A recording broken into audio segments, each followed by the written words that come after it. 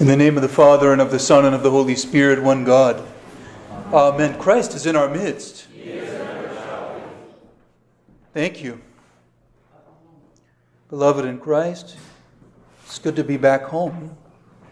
Maybe, if you're a Sunday-only Christian, you didn't even know I was gone. But, if you came during the week, if the mice came out to pray, and I heard some good reports, that we had a good showing at Vespers on Wednesday and Thursday, you would have known that I was gone all week with Daniel, and we were visiting the oldest monastery in the United States, St. Tikhon's Monastery, founded in 1905 by St. Tikhon of Moscow. St. Tikhon is also titled the Enlightener of one of the Enlighteners of North America, as he served here and also in Russia. And I want to tell you a little bit about our visit and go from there.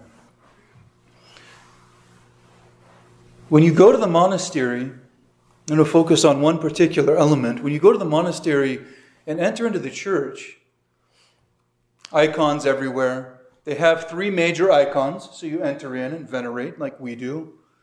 And then they have icons here and there too, so you got to watch what the monks do.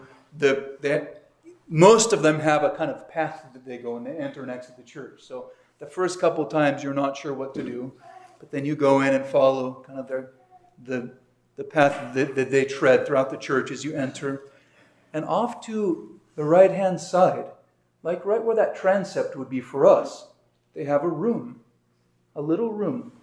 No door, but an entryway the size of a door. And you enter in, and there are more icons in there. And each of the icons have a relic. And you've heard me preaching a lot about the teaching of St. Silouan of Mount Athos. I mention him often. I think that St. Silouan is one who has given a word particularly for our time. And so I speak of him often. And I was really surprised when I walked into that room and I saw the icon of St. Silouan with a little tiny reliquary, a little relic, a little piece of a little bone fragment from St. Silouan. And having come to love him so much, or maybe because it was a little dusty in the room, I'm not sure. A few tears came. And I venerated St. Silouan and continued through many icons and relics from the saints of North America. And then the same effect happened when I turned and I saw St. Seraphim of Sarov. Big, beautiful icon of St. Seraphim of Sarov and a little reliquary with a tiny little bone fragment. St. Seraphim. And you know I love him because of his love of the resurrection and his resurrectional greeting, especially to everyone. Christ is risen, my joy, he would say to everyone he encountered. And many other things about him. And also, St. Pantaleon is there, the unmercenary healer, in that little room. And it made me think that we, especially in fairly young churches, like our church is only about 30 years old, this parish. And that's fairly new in the grand scheme of things. And we've never had the presence of relics like that. Every church does have on the altar, there's a cloth that I unfold when we perform the Divine Liturgy that has a tiny relic. In the Antiochian Archdiocese, it's called an antimension. And it unfolds on the table, and it gives us the blessing to serve the Divine Liturgy in the church. Ours has a small relic of a small piece from St. Raphael of Brooklyn. And at the consecration of every church, at the setting of the altar, also in the altar are put some small fragments of relics as well. And we have St. Herman of Alaska, and we have the 40 Holy Martyrs of Sebaste, who are in the back corner on that large panel icon. But we haven't had relics out like you would encounter at old churches where people have done many pilgrimages, and some of the saints have, I like to say, some of the saints have followed people home, as a blessing to their parish. Because you're less familiar with it, I thought I would just share a few things, because that's one of the peculiarities. The presence of relics is one of the peculiarities of Orthodoxy, particularly to those coming from a Western Christian background. And the Church, from the very beginning, has honored the bodies and the bones, the relics of the saints. You may recall that the early Christians worshipped in the catacombs. They went underground when Christianity was illegal and worshipped, serving the divine services on the tombs of their departed brethren. And that's exactly what we do here still. Over the relics of their departed Christian brethren is where they serve the divine liturgy. And we do that in likeness by having the relics of the saints in our altars as well. So I thought I would share just a couple of things from the writings of the Fathers on relics. In 166, when St. Polycarp was martyred and his relics were left after having been burned in martyrdom, it's written, "We surrounded his relics as if they were an heirloom." Again, remember, this is 166. This is really early on, okay? It's not like Christianity had been paganized. Christianity was alive and kicking, and they were dying for the faith here. We're not talking about comfortable, Christians. We're talking about those who lived and died for their faith and did everything to bear witness to the reality of the incarnation of Jesus Christ and his resurrection. Everything was all about that. So after St. Polycarp, Bishop of Smyrna, was martyred, the Christians gathered, and they said, "We surrounded his relics as if they were an heirloom, more costly than gold and more valued than diamond stones. And we placed them in the appropriate place. Here we would gather them. Here we would be gathered with joy. And the Lord would give us the blessing of celebrating the anniversary of the day of his martyrdom and honoring his victories and other sublime spiritual struggles." This indicates that the honor of the relics is also directed ultimately really to God, whose divine power is deposited in them.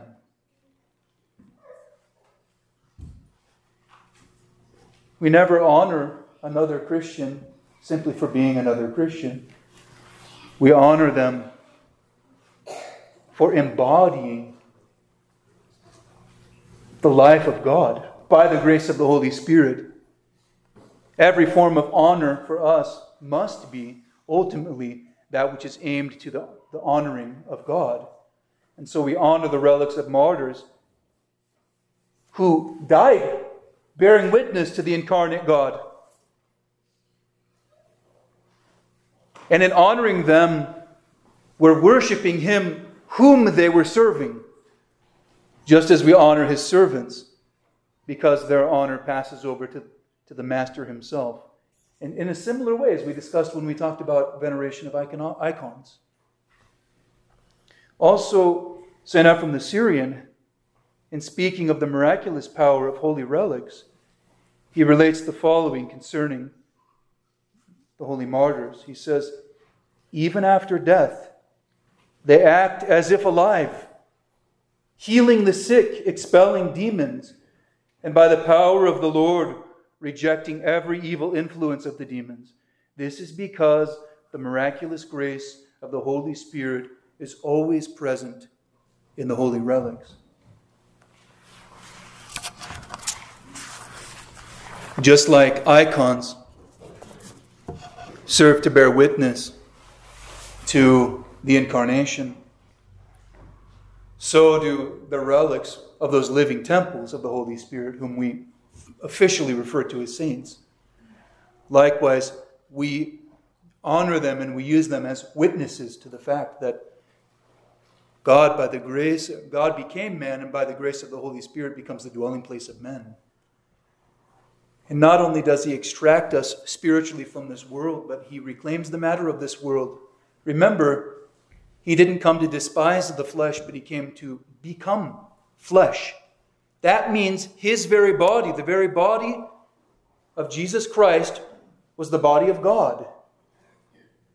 And by the grace of the Holy Spirit, those who live the Christian life come to be living incarnations, you could say. And that's why we never say that a Christian has, or a saint has died. So they've fallen asleep. And a temporary separation has taken place between the body and the soul of the departed servant. And oftentimes, in miraculous ways, the bodies that remain on earth bear witness to the resurrectional character of the Christian by pouring forth miracles. We have incorrupt relics, those that don't disintegrate. We have myrrh-streaming relics, those that pour forth fragrant, aromatic, miracle-working oil. It's amazing. You're going to want to get on the internet and research it. Look up, Saint Demetrios, the myrrh-streamer. You'll look up myrrh-streaming relics, and you'll discover incredible things. And also there are those that even though they don't have the qualities of incorruption or myrrh-streaming, continue to work, continue their ministry, you could say, on earth. The apostolic ministry, or the healing ministry. That brings me back to my monastery story. We had time to spend with the abbot of the monastery, Father Sergius. And we sat down with him for a while, had a little dialogue. And just as we were about to go, I said, one last thing. Do you remember when Father Sergius came out a few years ago to give a retreat? Well, he and I had a conversation that I reminded him of.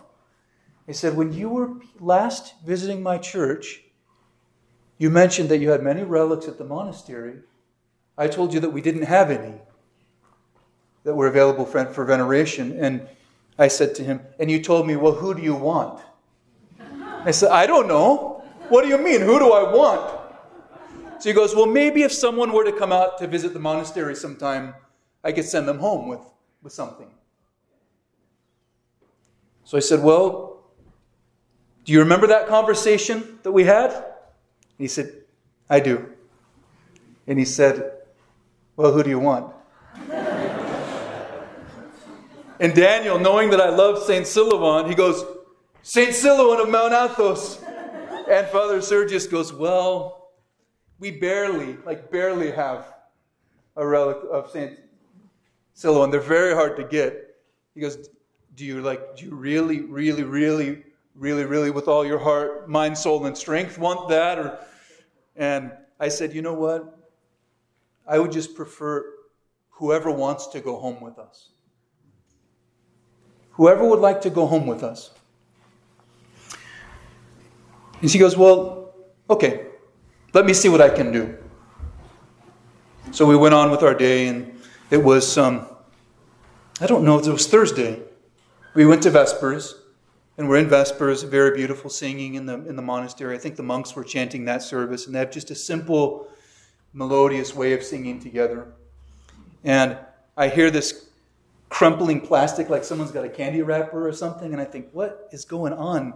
And I saw Father Sergius zip by, and he went up to see, it was making noise with some plastic. And I didn't think about it other than, who's doing that? And then, about 5-10 minutes later, he comes up to me and he goes, come here. And he pulls me over to the little relic room. And this is where I don't know if I'm going to be able to contain myself.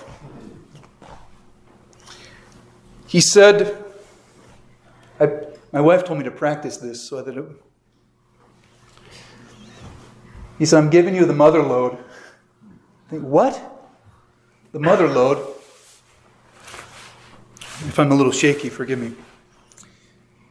He opens it, he has a big plastic bag, and the first thing I see him put out, St. Gregory the Theologian.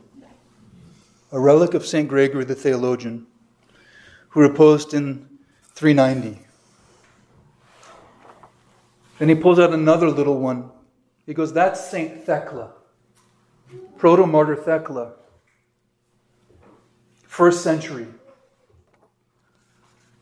He goes, this is St. Dionysius the Areopagite, converted by St. Paul at the Areopagus, who went on to become a bishop, the Bishop of Athens, and was at the Dormition of the Mother of God, and many of his writings remain today. My wife said something beautiful, how wonderful it is for St. Dionysius to be reunited to St. Paul, the one who converted him in our parish. And at this point, I'm choking up. And there's more. He pulls out St. Moses, the Ethiopian, that desert father, also known as St. Moses the Black. This is St. Moses the Ethiopian. And St. Sava of Jerusalem, St. Sava the Sanctified, founder of many monasteries and the compiler of the Tikhon that's still used in the church, the liturgical Tikhon, the order of services. He reposed in 532. Here's also St. Tikhon of Moscow, enlightener of North America, founder of St. Tikhon's Monastery, reposed in 1925.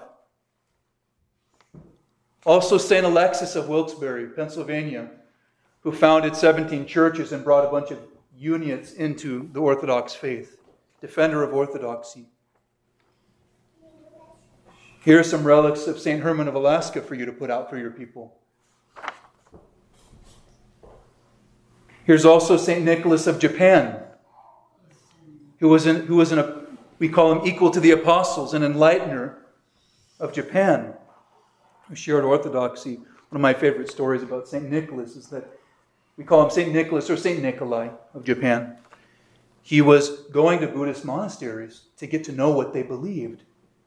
And at one point, the Buddhist priest, after so many visits, said, "So when are you going to convert to Buddhism?"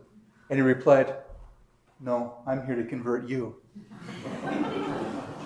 We have another, St. Maxim Sandovich. You may have not heard of him, but we need his prayers. And he came home with me for some reason.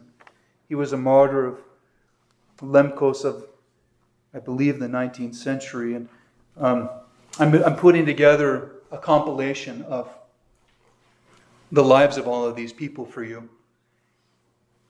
And then he gives me a little piece of cloth in a little bag. And he goes, "Oh, and this is also a little piece of cloth from the pillow of St. Paisios, of Mount Athos, whom we love so much and of whom I often speak." So 10 relics. One, what we call a secondary relic, something from a possession of one of the saints. And if any of you have wondered what this box is, this box that's far too big, but I didn't have a proper reliquary yet, and I needed a place to keep them. So they're in the little bags that he gave me, but the relics of all of them are right in here. And they range in size from pretty small pieces. You've seen the little one that we have on the icon of St. Paul. Most of them are much larger than that. So they may not even fit into small containers. We might need larger containers for some of them. And the one of St. Alexis in particular is so big. Father Sergius said, "Well, you can share him with your friends." So send him around to some of the other parishes. So that's the announcement. It's that I brought 10 saints home with me to bless our parish.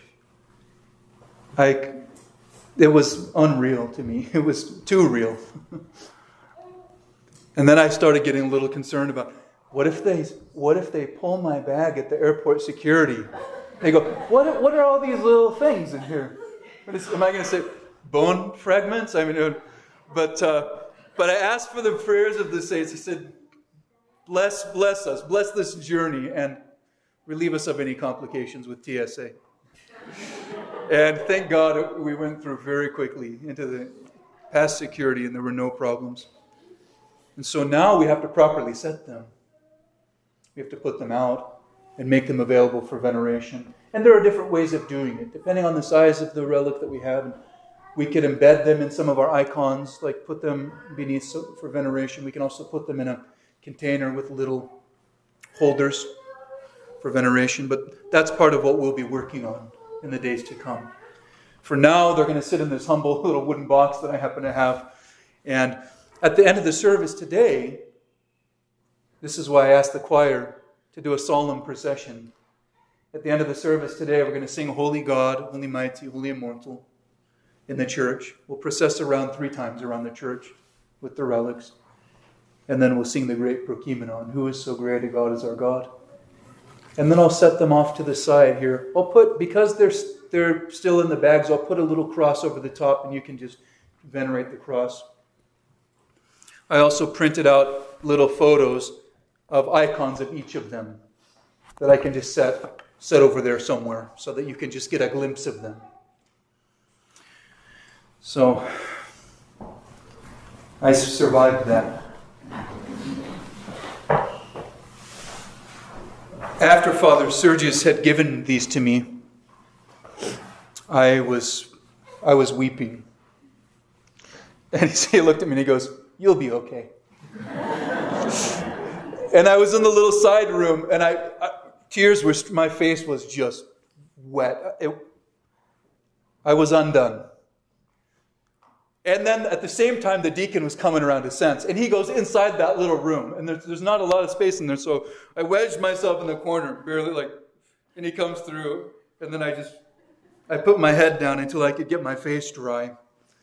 And for the rest of Vespers, which was followed by Orthros, I went up. They have a loft up where the choir sings sometimes. And I just was face down until I could regain my composure. And then my second joy to receiving them is bringing them where they belong, where they want to go, here.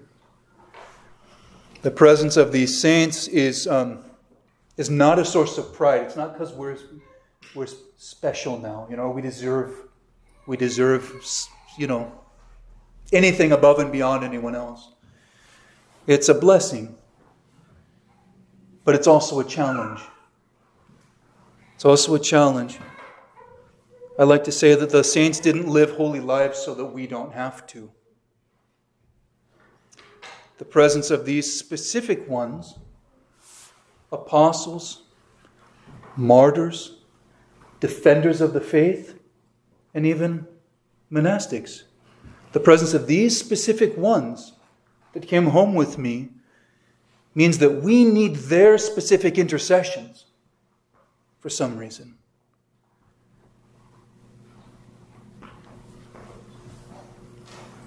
That's because we're walking in their footsteps.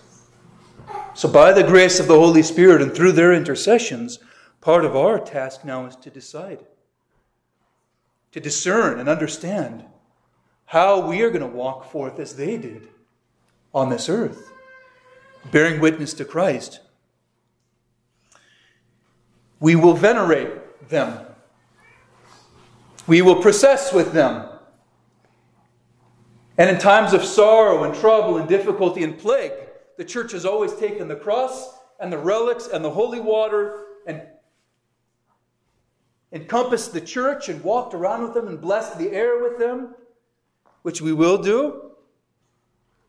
But we will also be given the opportunity to be like them. We won't just use them ritually or pietistically, but we'll commune with them. Because though dead, they are still alive in Christ. And in a real way, in a special way, the relics bear witness to the fact that they are here with us.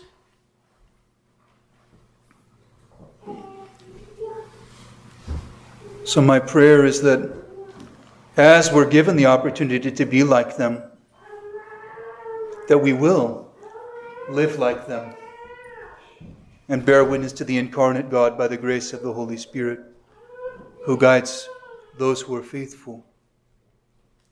God is wondrous in His saints. May He be wondrous in us as well. Amen.